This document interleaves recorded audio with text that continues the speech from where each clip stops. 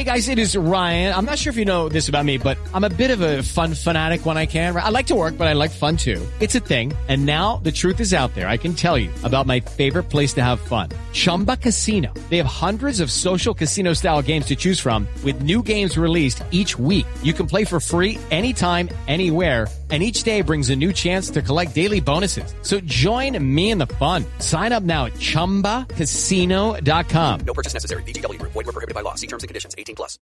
Lucky Land Casino, asking people, what's the weirdest place you've gotten lucky? Lucky? In line at the deli, I guess? Aha, in my dentist's office.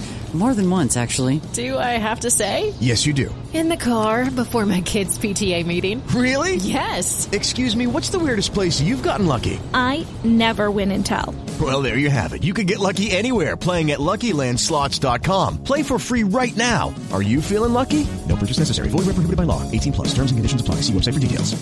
Hey guys, it is Ryan. I'm not sure if you know this about me, but I'm a bit of a fun fanatic when I can. I like to work, but I like fun too. It's a thing. And now the truth is out there. I can tell you about my favorite place to have fun. Chumba Casino. They have hundreds of social casino style games to choose from with new games released each week. You can play for free anytime, anywhere. And each day brings a new chance to collect daily bonuses. So join me in the fun. Sign up now at ChumbaCasino.com. No purchase necessary. VGW Group. Void where prohibited by law. See terms and conditions. 18+.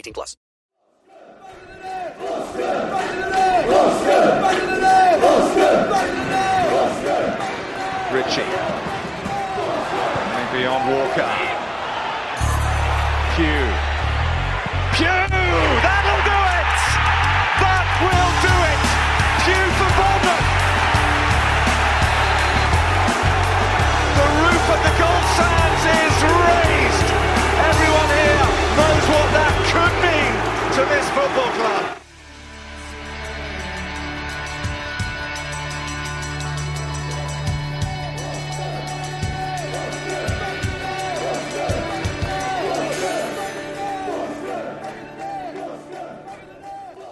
Hello and welcome to the latest edition of the Lockdown Interviews. My name's Sam Davis. This is Back of the Net, the AFC Bournemouth podcast.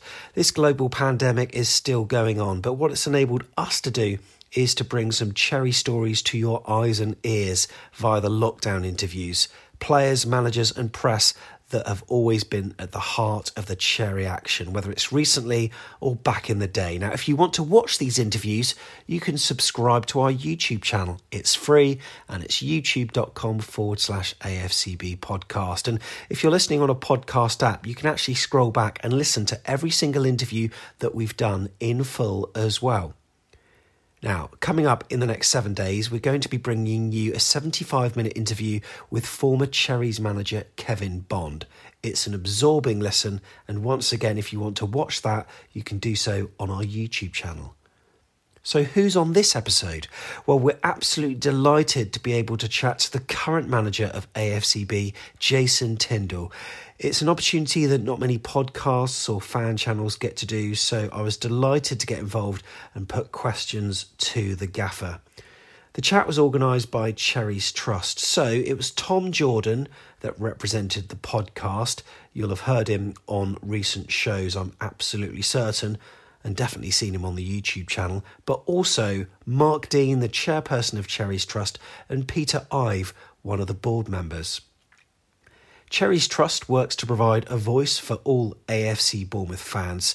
Things like this wouldn't have been possible without them, and the more people on board with the Cherries Trust, the stronger they can be. So you can sign up for free at afcbpodcast.com/trust. So for now, settle back and enjoy this interview where we spend an hour in the company of the current AFC Bournemouth manager Jason Tindall, and the first question is from Mark Dean.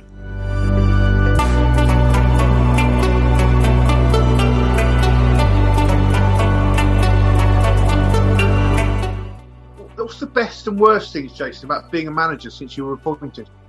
I think the obvious is, the best is obviously when you win a game. I don't think there's any better feeling for a player or certainly myself when you win the game. That winning feeling, I think, is probably the best feeling, and you see all the work and preparations that have gone on during the week. come together and you end up getting the result that obviously you want. And the worst feeling, that there's no worse feeling than when things go wrong and you lose the game. I think that stays with you until the next performance. Do you think the Sheffield Wednesday result was an awakening for some in the squad? I think so. I think sometimes there's a lot of talk about us being unbeaten, and I think sometimes that can have a negative effect in the sense that, you know, a draw can be seen as okay because you're still unbeaten, and that's ultimately, it's not. You know, we want to win every game. We want to try and win every game that we play. I think it was, in the sense, it was the quickest turnaround in games that we'd had. And I think in some senses, when we reflect back on the performances, it wasn't, you know, what was expected of ourselves, the demands that we put on ourselves and the level of performance. I felt we slipped below that night. And it was about putting that right against Birmingham by going out and delivering a good performance. And, you know, that happened. Yeah, it happened. Yeah. And, you know, we went there, and I think we needed to, off the back of a disappointing result against Sheffield Wednesday. And I certainly think we did that. Just one more part to this question, Jason. It's 9 o'clock in the morning, or whatever time you get yourself into the office. What's the first thing you do each day? I'm in a lot earlier than that, but just sit down and, you know, Perchie sort of come in and we'll sit down. And the first thing is that we just start really preparing and finalising the day in the sense of training. We'd have an idea of what we're doing sort of almost the evening before we go home. We're sort of almost wrap up of the day and start thinking about the next day, what we need to do in preparation for the game, and then we'll come in first thing in the morning and we'll just sort of almost finalise everything and lay it all out and let the coaching staff know what's happening and what's going on, what needs to be set up. Cool, thank you. I'll move on to question 2, and this is quite a good little question, actually. And I think this is coming from back of the net, Tom. What influence has Graham Jones had so far? He's been a good addition, Graham. When I got the job, I think it was important for me I wanted to almost bring someone in that had experience at different levels, certainly sort of recent experience, if possible, in the Championship. And I didn't want it to be anyone that sort of I knew too well, if that makes sense. And I didn't want to just take the easy option and go and bring someone in that's been at the football club for so long, or a friend from somewhere else and come in. I wanted to feel that I wanted to bring someone in that I feel would maybe add something to me and to the other coaches that are here at the football club, and bring a wealth of experience that I think would help the players. And Graham's done that, in the sense is the experience he's got is, you know, from when he was with Roberto at Swansea right the way through sort of his managerial career, and then Belgium at the World Cup, and then he obviously had a difficult time at Luton when he was manager there, but it was a good experience for him all the same. But, you know, him and Perchie is someone that I think has been excellent, really. He's been very good for me. I was assistant for so long and know what the job entails and how difficult that can be at times. And I've got to say, Perchie's been brilliant, and adding Graham Jones to sort of the mix of the three of us, I think is proved to be good so far. Yeah, Jason, it's been obviously, apart from the last game against Birmingham where we went to the 4, a lot of people have talked about this, you know, the kind of 3 at the back in the new system, which has obviously been implemented by yourself since you come in. Is that something? Has that been a system that you've always liked, or is it more of a, once you've looked at the players you have available to you, you thought that was the best way to go? And is it something that you like going forward, or do you always feel like you want to adapt on a game-by-game basis? It was funny because, you know, when I first, I've always liked the system with 3 at the back. No more so really though than I like 4-3-3 or sort of 4-2-3-1. But it was, in a lot of sense, we played Benfica and it was 4-3-3 that day. That was, you know, my first sort of priority. I think I saw, or my favoured formation at the time was 4-3-3. Looked at it against Benfica, we changed to the 3, and then with the players that we had available, to us, and it was about almost trying to get sort of almost your best players in their best positions, I felt, and we played that way against West Ham. Felt that was the right way to play that game, and against West Ham that day, we was excellent within that system. We played really, really well. A lot of things seemed to click that we'd sort of done on the training ground, and we had a bit of joy from it. And then obviously we carried that into the opening sort of games against Blackburn, Middlesbrough and Norwich, and started the season well playing that way. We looked solid. Obviously we conceded a lot of goals the past few seasons, so we needed to make sure that we needed to be a little bit more solid whilst not sort of losing too much from our from going forward and attacking. But again, I changed to a 4 against Birmingham because in the previous game I didn't think we created as many chances I would have liked us to create, and I felt that was the best system to play against Birmingham to cause them the most problems. And you know, I felt we played the 4-3-3 sort of very well against Birmingham. So I'm not a 3 at the back, and that's what we're going to be sort of moving forward. I'm flexible within it, whether I start with a 3 and would have no problems changing to a 4 in a game or vice versa. Yeah, another one I've got here that a lot of people have asked, which I think is quite an interesting one. It's jumping forward a little bit, but in terms of like the January transfer window, is it something, because we've got, you know, a really good squad at this level, is it something that you more fear the window rather, or do you think it's a good opportunity to maybe bolster if we need to, or are you more fearful of it that if we've got some players performing, then Premier League clubs might sniff around and things like that? I think first and foremost, when any transfer window opens, the most important thing is that you try and keep hold of your best players, or the players that are performing. The players that are performing well for you at the time. You know, you don't want to lose any of your best players and the players that are important to the team. So I think that's the main priority whenever any transfer window sort of opens, and there's always speculation about players that can be unsettling and can sort of almost affect performance levels. In terms of strengthening the squad, we're happy with the squad that we've currently got. But always trying to improve the team wherever we can, if that's possible. I know the January transfer window is probably the most difficult out of all of them, because not many teams want to lose their better players, and the better players are the ones that you're going to be wanting to sign. So it's a difficult market, really.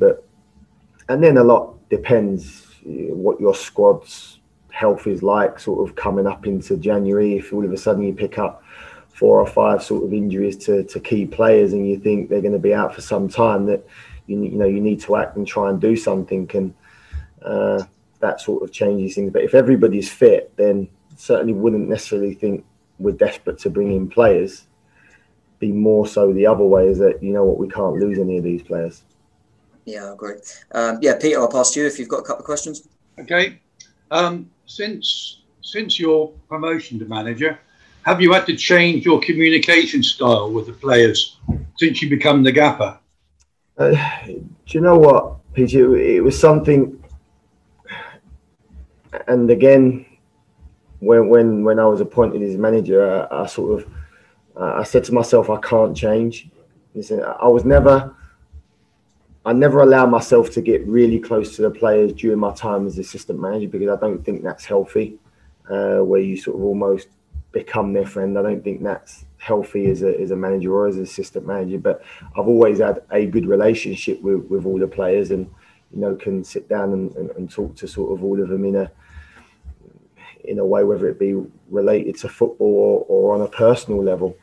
And I think it's important that I don't change. Now I'm manager, I can't all of a sudden now change and try and become someone different to who I am, because I think the second you try and then change or be this different person, all of a sudden you think, I've got to communicate with people differently because now I've got a little bit more power, so to speak, or they see me as this different person. I think you then become someone that who you're not really, and I don't want that. I want to be myself, and I'm not afraid to make any decision or give people a bollocking if they need to, if I feel they're sort of not towing the line in the right way, or at the same time to sit down with them and have a cup of tea and talk about family and talk about other things away from football. Right. And has the pressure of hitting the ground running with the new job, proving yourself, has that been different with an empty stadium? It's been different. It's something that we've had to get used to, obviously, with what happened in March and then coming back for the remaining games of the Premier League last year. I think initially it was strange. You going into these sort of big stadiums and there's no fans there, and that because the fans do create a really good vibe and atmosphere to a match day, and certainly missed it. But then at the same time, that whether it be on the live stream or whether it be sort of following it in a different way, the fans are there sort of watching and supporting you from afar. So the pressure's always there to do well and to and to perform, and sort of I'm aware of it. I'm sure the players are aware of it, and we don't want to let ourselves down. We don't want to let the fans down, but really do miss having sort of, certainly your home fans. You do miss your home fans not being there, sort of following you and sort of getting behind you, because I do think they make a difference. We've seen lots in the media, Jason, about the schedule and the season potentially causing lots of soft tissue injuries to players. Coaches obviously use rotation on a match day to help avoid those injuries. Have you had to reduce the intensity of training to reduce the risk of such injuries? That's a question from Gavin Peacock's-Gillet.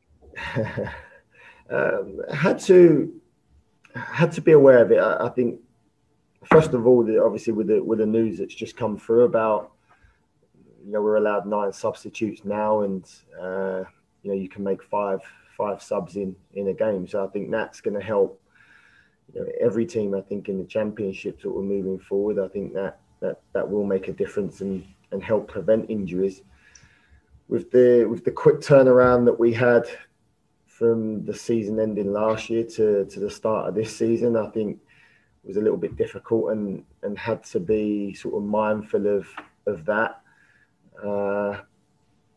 And see probably more squad rotation than would have liked in an ideal world, but due to the physical demands on the players and how they was feeling sort of after games, and with all the tests and stuff and blood that we do here to give us a better idea of where players are at physically, so it was almost forced to make some of them decisions to almost stop them getting injured and stop losing players for a period of time. But I think now 11 games into the season, I think everyone's in a good place where they need to be physically, and the demand I think is still going to be tough, but I don't think it will be as damaging sort of 11 games in as it was maybe 4 or 5 games in. Okay. Who do you see as the main rivals for promotion? It's a pretty obvious answer of sort of Norwich and Watford, as in the ones that came down with us. So if you were a betting man, who would you put my money on? If it was not Watford, Bournemouth or Norwich. Do you know what? From what I've seen of Swansea, I think Swansea started the season well. I quite like what I've seen of Swansea. I think they're a good side, and I think they'll have a good year this year. They're a team that was obviously in the Premier League for some time a while ago, and they've always been there or thereabouts. So I think Swansea will be a team that will be there or thereabouts. I think come the end of the season, other than, as you say, the obvious. Watford and Norwich, they've still got really, really good squads. I don't think either of them teams, I think Norwich obviously lost Godfrey sort of late in the last window, but neither of them teams lost anywhere near the amount of players that we did. I don't think they lost any players in the last window. So both Norwich and Watford are still very, very strong this year. So are we though, Jay. I think our squad, as you said, you're very pleased with our squad. And I think it's safe to say that our squad is a bunch of very good quality players. Yeah, no, we've got some very, very good individual players. We've got a great crop of young players coming through now that we're starting to see sort of perform well consistently.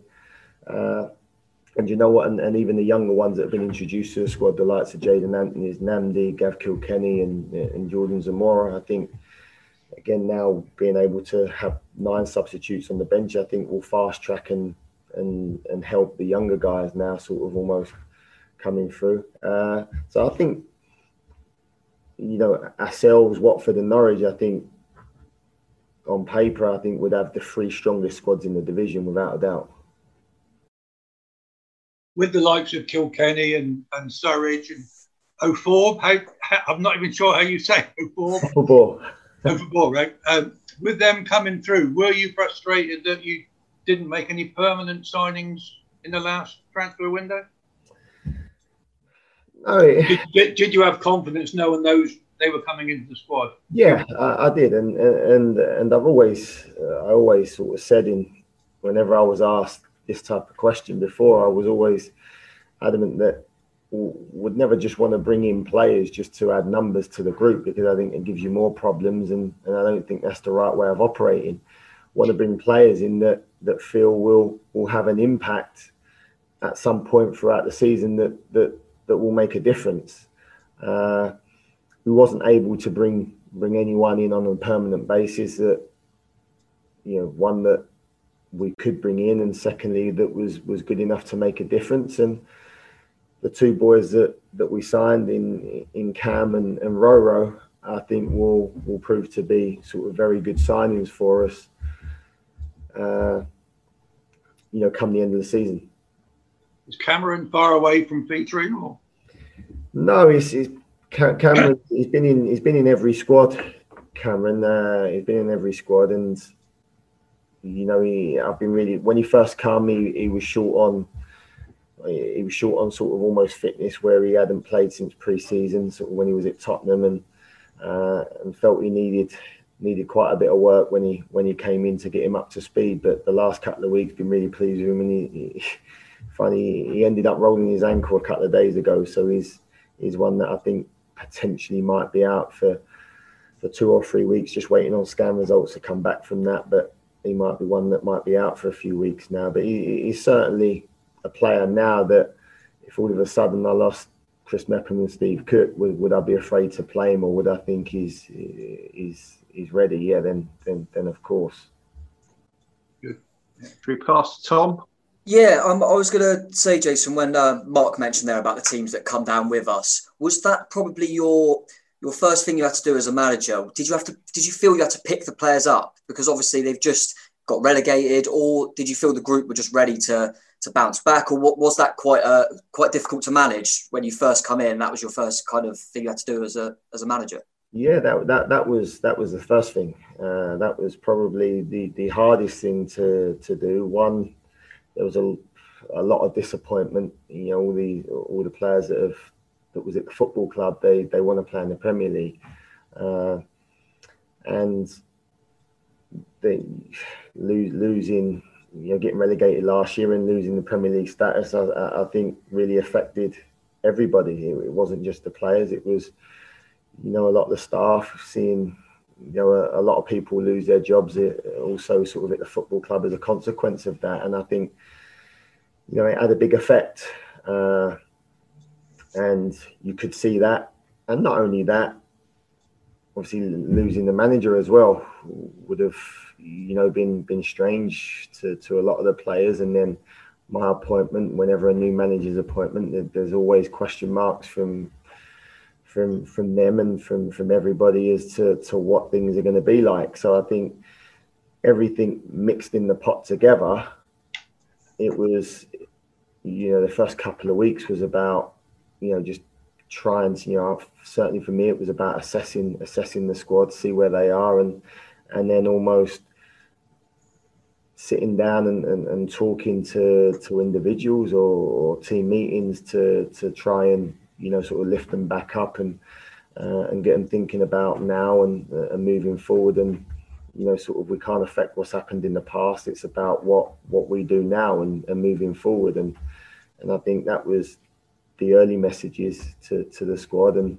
then I think, you start the season all right. You get off to a good start. And I think that then brings back a little bit of confidence, because there were players that was used to sort of not winning many games the last year. And I think once you get into that, right, as we've seen from a lot of teams in the past, it's difficult. And I certainly think that was probably my biggest challenge, certainly early on, was trying to lift everybody back up again.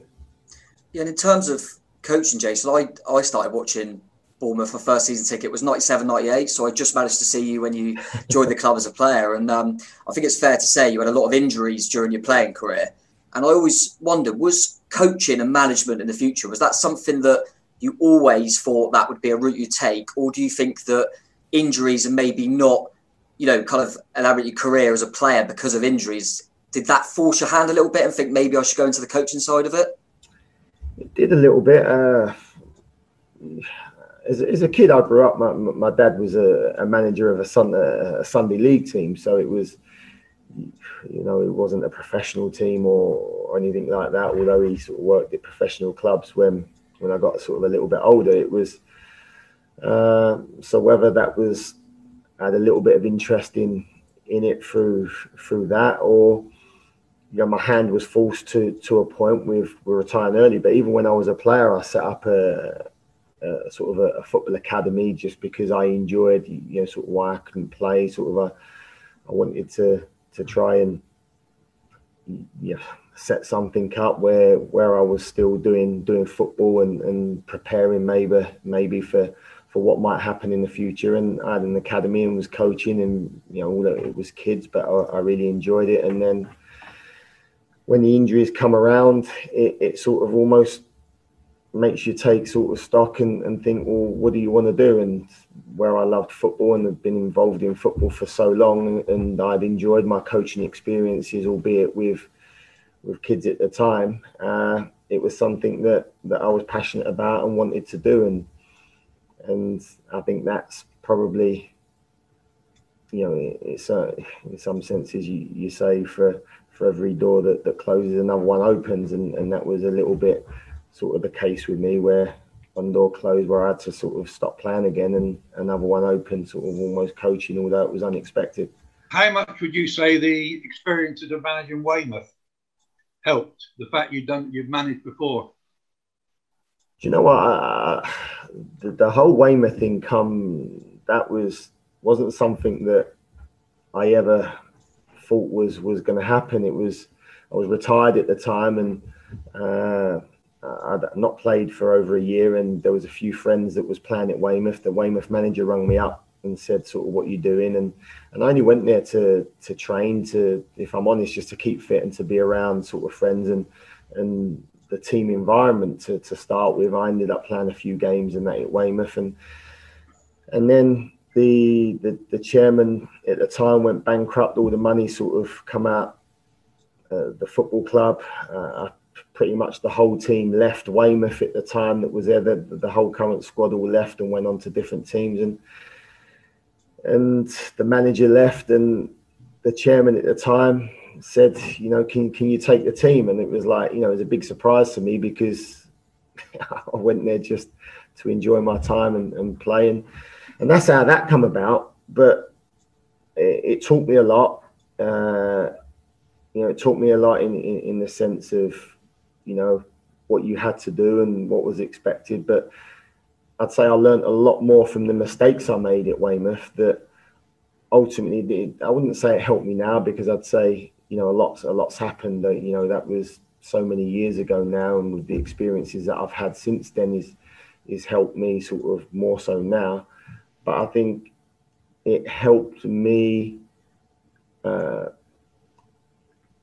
I'd say it helped me pass on the advice and the things that I learned from the experience and the things that I'd done that didn't work, and made sure that Ed didn't make them same mistakes as what I made when he first got the job here at Bournemouth. Because when it's your first job and you're sort of a little bit new to it, and sometimes you can react, and like I did at the time, you make decisions based on your emotions, and then you sort of, when you come away from it, you realise that you shouldn't have done that, and you sort of acted on how you was feeling rather than what was right. And I think initially, that helped sort of almost Ed's early sort of start to management here at Bournemouth. Dom Solanke, 20 goals or 10 assists? You know what? I've got to say, I'm been really, really pleased with Dom's performances for the team. I don't think he's got the number of goals that he should have had this year, but he's been there he's been there, and unfortunately he's, for whatever woodwork or keepers pulled off saves or missed chances, that I think Dom should probably have maybe more goals this year. But I've been absolutely delighted with his performances, and I still think that he can achieve both. I think he's already got a number of assists, and I honestly do believe with Dom, I think once he sort of almost scores 2 or 3 sort of consecutive goals, I think he'll just fly, and he'll go on a run where he'll just keep scoring. I believe in him so much. I think he's a great talent and such a really good team player. When we last played in the Championship, we had a really good blend of partnerships all over the field. I don't think it's fair to name the names because a lot of them now play for other teams. What special qualities does the current squad have to achieve promotion back to the EPL? And that's from Jamie Williams. I think we're fortunate where we're in the sense that we've got some really good individuals, as we've already seen sort of this season, where the likes of Danjuma, where they and David Brooks, where they can just produce a moment of brilliance, and almost a bit like a lot of teams in the Premier League, where all of a sudden don't look like scoring a goal. One of these players pops up with a bit of magic and sort of wins you the game. So I think we've got a couple more of them players than we had at that time. We've got a really good team spirit, which I think is so important to any team's success. I remember the team that got promoted from the Championship that year, although I totally agree, he had really good partnerships, the likes of Mark Pugh and Charlie Daniels, Matt Ritchie, Simon Francis, Harry Arter, Andrew Sermon, Jan Kermorgant and Cal. And so the partnerships within that Championship team was excellent. I believe that as this team sort of plays together more often, I think them partnerships will start to thrive. I think we see that against Birmingham, Jack Stacey and David Brooks. I think the way they was sort of combining and linking together down the right-hand side was, a little bit of old with the Matt Ritchie and Simon Francis in some senses. So I think with the individual quality that we got and players that can win you a game through that and the team spirit, I think is 2 real sort of good ingredients that you need to get promoted from any division. I think we've got that. Just one thing onto that, and this is another question. Sorry, guys, if I'm jumping in here, but Lerma and Cook have kind of switched round, with Lerma playing a more advanced role and Cook playing back a bit. Yeah. Is that something that just happened, or was it something you saw and thought, you know what, let's give this a go? Or was it just a team that Lerma was saying, if you want to go forward a bit further, you can, as long as there's somebody else holding back a little bit?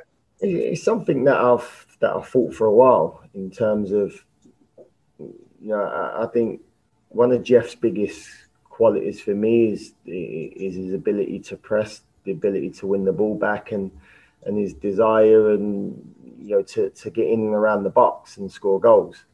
And I think when you're a 6 or when you're playing a little bit deeper, it's more difficult to show them strengths.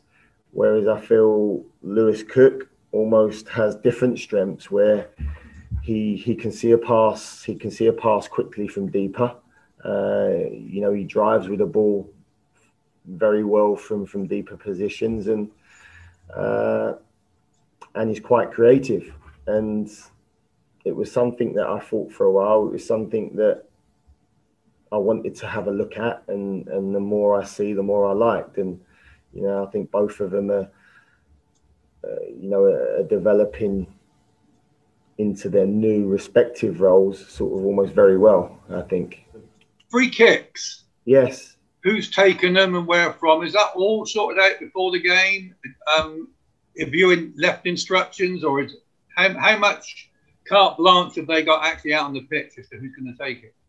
Do you know what? I think with wide free kicks, with central free kicks, there's normally it's Diego. Diego's always one that's historically always been on wide free kicks, and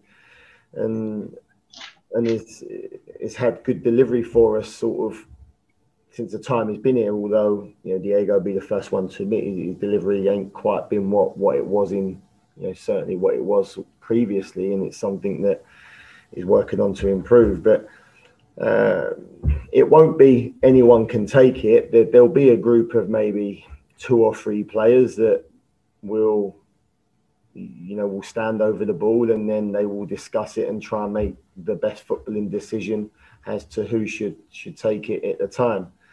Something we spoke about last week, because we've had a lot of central free kicks, especially in really good areas where we haven't hit the target, we've hit the wall, and that's been a little bit frustrating. The guys do practice them on the training ground, and unfortunately, on the training ground, you probably get to practice 10, 15, 20 times, and then might score sort of 5 or 6 within them 20. But on a match day, you might get one opportunity, and you've got to try and make that opportunity count. And unfortunately for us, we haven't sort of made the most of them opportunities so far this season. But it's an area that we know we need to improve. Is it's been a successful area for us in the past.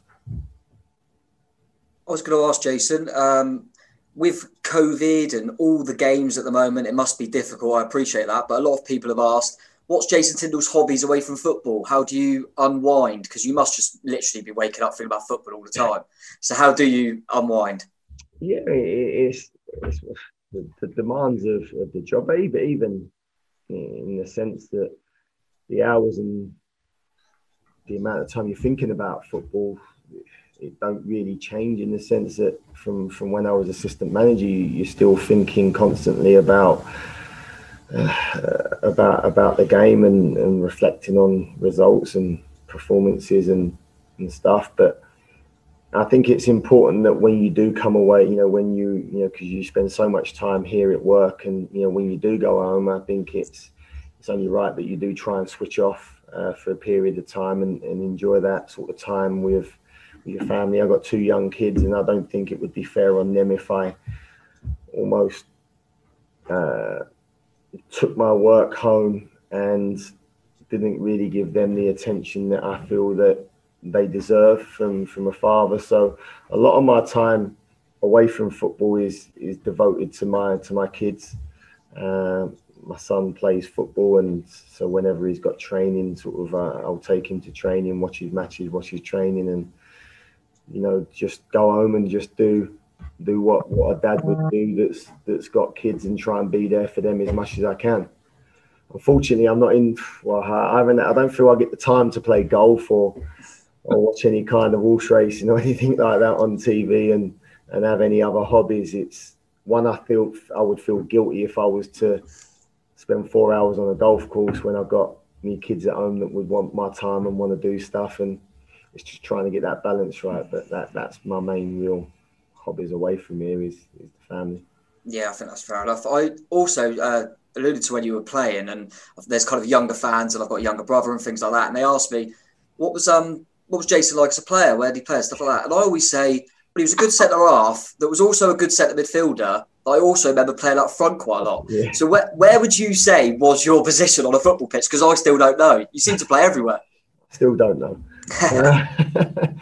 Do you know what? It's a strange one because, and it happened even when I was a kid. As a kid coming through, and my younger time up until I was probably about, I think, 13 years old, I was always a striker, and as a kid I'd done well as a striker, and happened to score a lot of goals. And then when I went through a growth spurt when I was a kid, it sort of almost changed the dynamics in my body, and I lost probably a yard or 2 yards of speed, and then I ended up moving back into midfield, and then got quite settled as a centre midfielder, and then we got a couple of injuries in defence, and I ended up then filling in for a centre half and stayed there for a bit of time. And then it sort of almost is the way my career ended up going. It was, I'd play centre half sort of 5 or 6 games, and then maybe move into midfield and move as a striker. I preferred midfield as a player, because I think you're involved in the game a lot more. And that's what I enjoyed.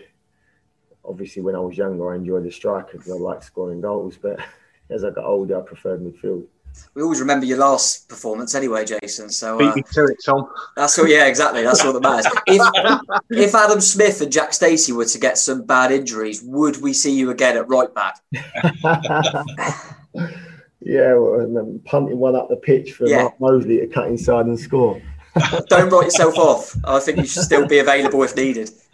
I just hit it, I think, with your words, Jason, weren't they? It was a great pass. I just see the run out the corner of my eye and just picked him out. He had the easy bit. That bit of dust that was going across there. Yeah. You got 5 Christmas cards you're going to send. Ooh. In no particular order, so no one's favourites here.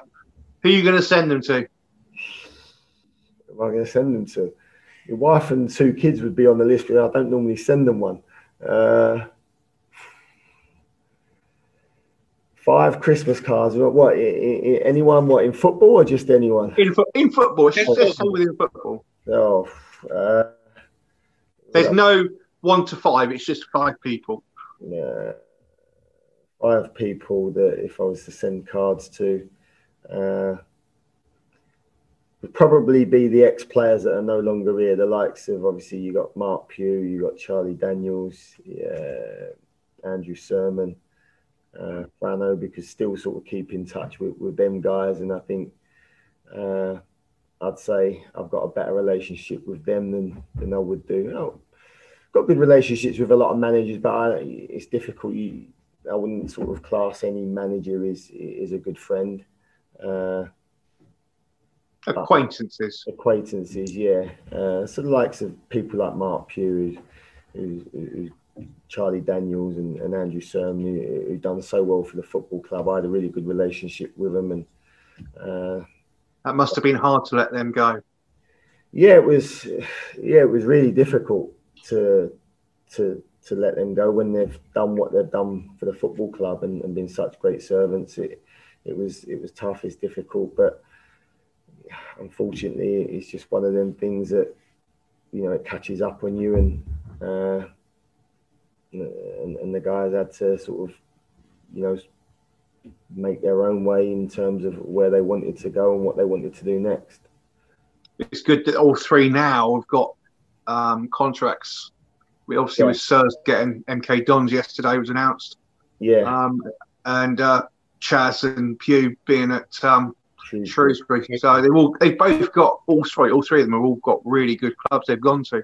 Yeah, no, I'm really pleased for them, because it's Charlie's one was difficult. Obviously, he had and I know because I've been in a similar situation myself. It's when you're out for so long with such a bad injury, it's horrible and it's so difficult to get yourself back up to speed.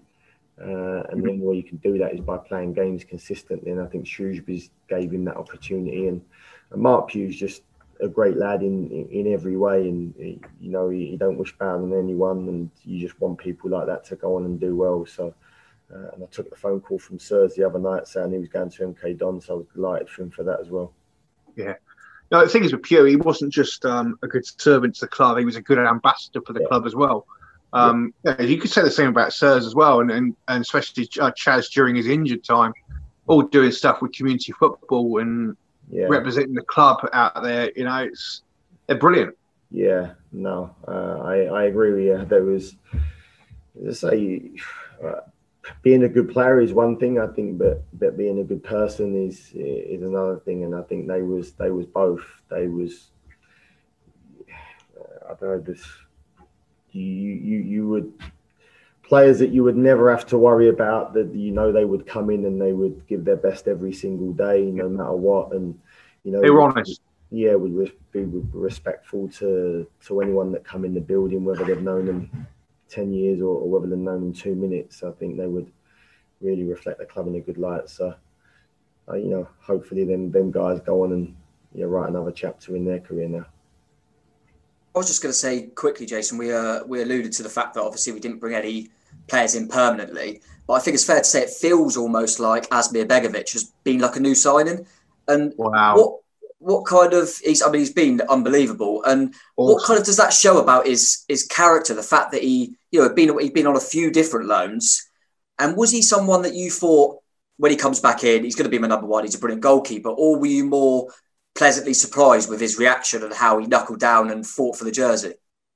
You know what? I think there's been no doubt in Asmir is a goalkeeper. For me, I don't think you have the career that Aziz had if you're not a good goalkeeper. Listen, you might go through and every player experience it, I suppose, every regardless of whatever job you're doing. I think everyone goes through a dip in form, or certain things might affect the way they work or their performance. And I think Asmir had a great time at Stoke, and then got his move to Chelsea, and fortunately for him, he got a Premier League winners medal. But for whatever reason, his first spell here, back here, didn't quite work out maybe the way that he would have liked it to worked out.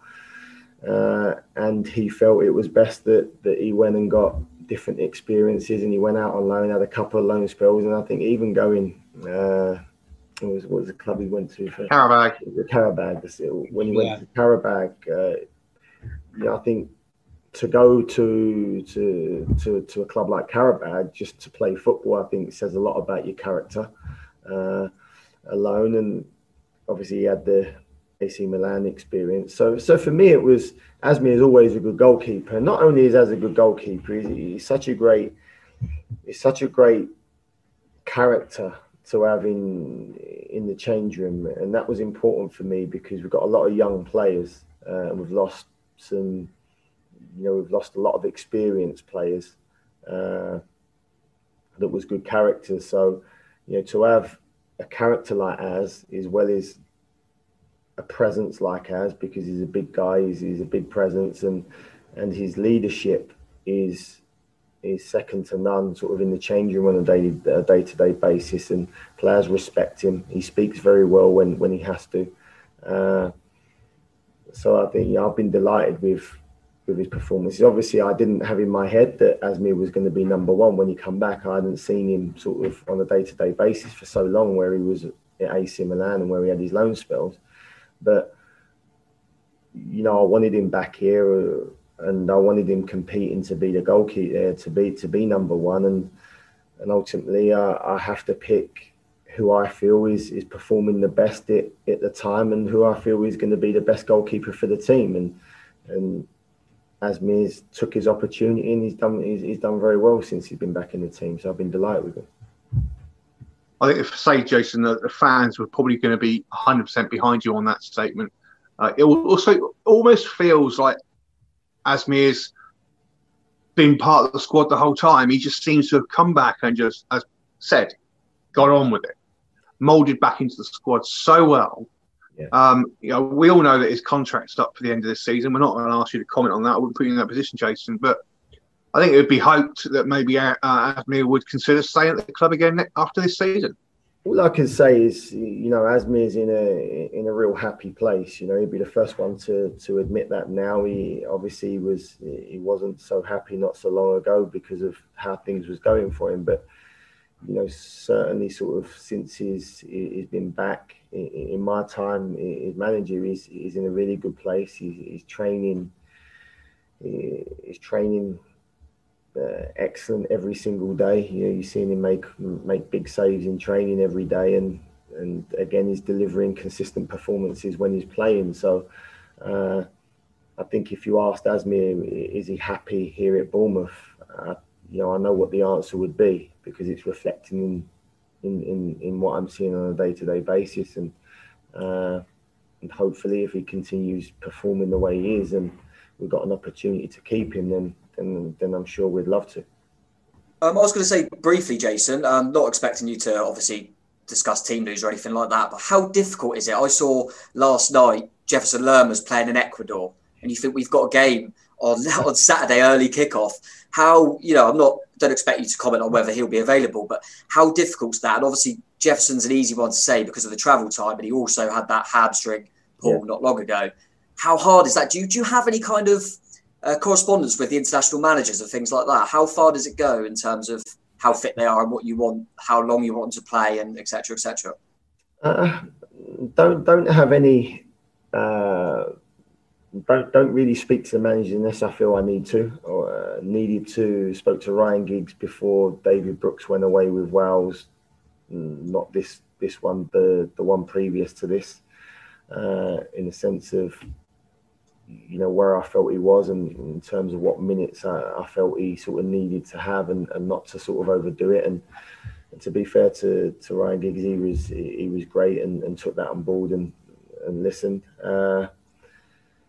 But other than that, when the players are fit and they go away on national duty, it's difficult to say to their international managers, I only want him to play this amount of minutes when they've got a big game that they've got to try and qualify for, whatever it may be. So you just keep your fingers crossed and hope that they don't get injured. Again, we've got Chris Mepham and David Brooks playing in a game tonight, which is not ideal because, sort of playing Wednesday night when we've got a big game, sort of Saturday noon kickoff is not ideal preparations, but it's the way it is. We can't do anything about it. I'll be watching the game tonight, just hoping that, I'll be hoping that they're on the bench and they don't play, but if they do play, that they don't get injured and they come off before about 60 minutes. I was doing the same last night. I think Jeff, it went over an hour before we come off. I know.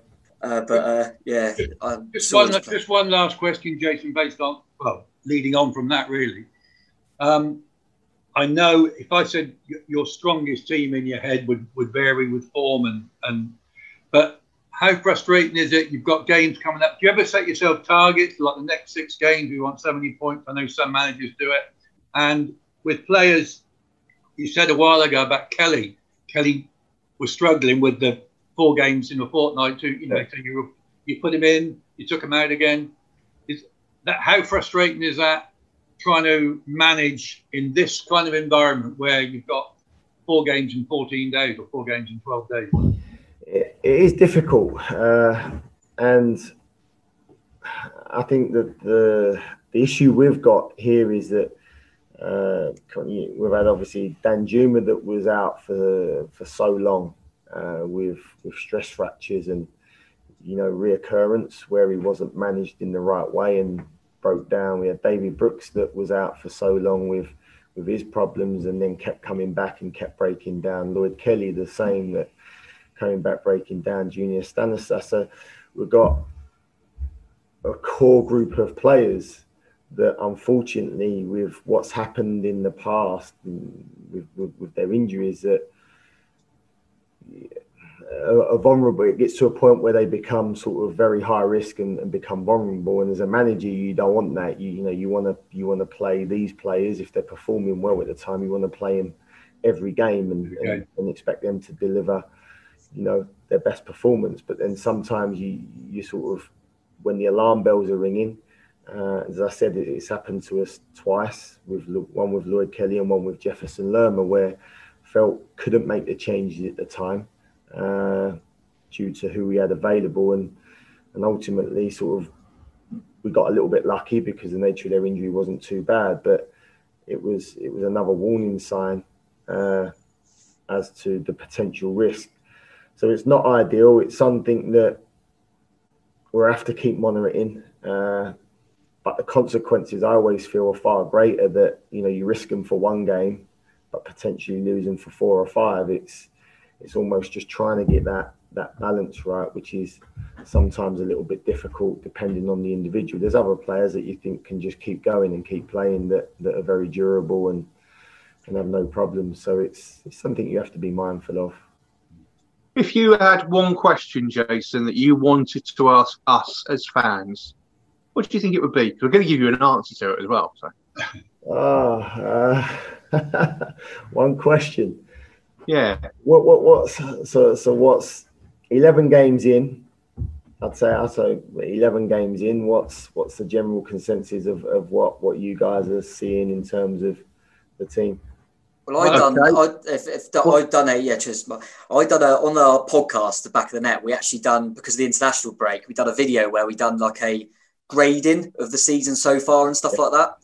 And the general consensus seemed to be a B, which was results at the end of the day have been brilliant. Like you alluded to, the unbeaten run sometimes can be a bit frustrating because a draw looks better than maybe it was before the game. But I think everyone's really happy. I think we've mentioned about Lewis Cook, Lerma, different roles have looked really good. There's been certain times, where the teams look really, really good. But then there's also times where we felt we could have performed to a better level on the pitch. A few of the times where I remember Dan Juma scoring late, Roro scoring late, and it was kind of like, well, we got away with that one really. We weren't great. Yeah. But results-wise, we've been brilliant. And I think 4th in the league, I think everyone would have taken it, in the start we've had off the back of relegation. But I think everyone's also in the consensus of, but we feel there's more to come from the team, so it's quite exciting in that sense. I don't know what you two think. I think most fans. You said earlier on that a huge part of your job at the start was a squad that had been relegated, was used to losing every week. I think a lot of the fans were worried about that. The fact that, we've seen it so many times where teams have gone into the Championship and they've just gone straight away through. Sunderland, Portsmouth, you can reel them off. I think we all thought we were really too good for that, but I think there was a huge worry that the mindset of the players, and I will take my hat off that you have done the job you've done in turning that round. And we've now got what appears to be a very positive bunch of players out there. I don't know, Jason, if you saw me on BBC Radio, BBC TV, just the evening before our first game at home, and I was interviewed as a fan, also as part of Cherry Trust, and the question was about Eddie here, Eddie that. Eddie's gone. Jason said he's never managed a football league team. What do you think? And my answer was, when Eddie did it, he had no experience, and look at the journey he took us on. And you tell me any reason why Jason can't do the same thing, because he also knows the players in the team and the club. And I'll tell you, I said that I had confidence. The confidence is 100% still there. I think so far, you, the players, the club, management behind you, and the office staff, everyone's doing the best they can under some very, very unbelievable circumstances. And we'd love to be there now shouting for you. We are at home shouting for you, I can assure you. Sadly, we can't be in each other's homes shouting for you, but, all I can say is, so far, well done. Yeah, I'd like to just off on that. I just think the general consensus, Jason, with the fans is just that it's really nice to be enjoying football. Again, it's don't get me wrong, we were in the Premier League last season. It was difficult. But I think especially after the kind of the COVID and we come back behind closed doors, and it was really hard to watch. Sometimes you felt that everything was deflated around the place, and it was tough to watch. And seeing Eddie down and things like that, it was really hard not being able to be there. And I think it's just been great watching kind of a new style, a new team develop, and like you say, that team spirit looks there from the off, and seeing you get the opportunity, everyone's rooting for you, and we might not be there in person, but we are all cheering you on, and we're really enjoying it. So cheers, Jason. Thanks, man. I really appreciate your time as well. It's good for me that to be able to do this and speak to you guys, and something that I got no problem doing again in the future for sure. So thanks for your time and the questions, and I'm sure. Well, I know you guys are there supporting us from behind your screens, and look forward to being able to see you back here again soon.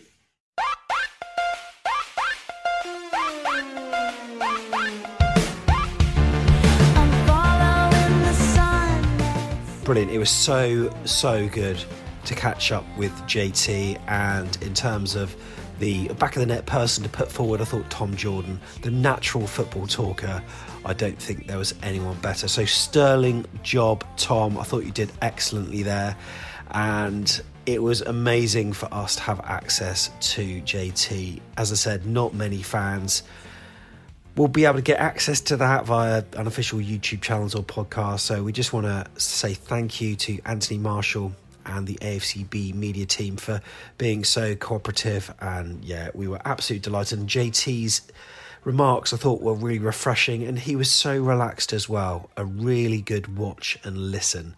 Of course, you've been listening to it. If you want to watch, just head over to our YouTube channel. The next episode of the Lockdown Interviews is going to feature Kevin Bond, who was our manager for nigh on 2 seasons, and it was a difficult time for him, as Jeff Hayward, Neil Dawson and Mr. Tiggs will find out as they chat to him. But for now, you've been listening to the Lockdown Interviews.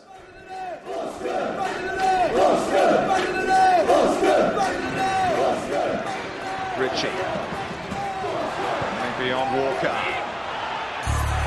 Pugh, that'll do it! That will do it! Pugh for Bournemouth! The roof of the goal sands is raised! Everyone here knows what that could mean to this football club.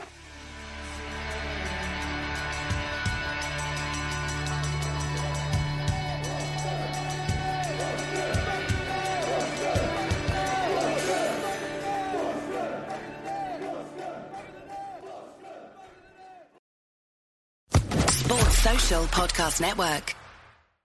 With Lucky Land Slots, you can get lucky just about anywhere. Dearly beloved, we are gathered here today to... Has anyone seen the bride and groom?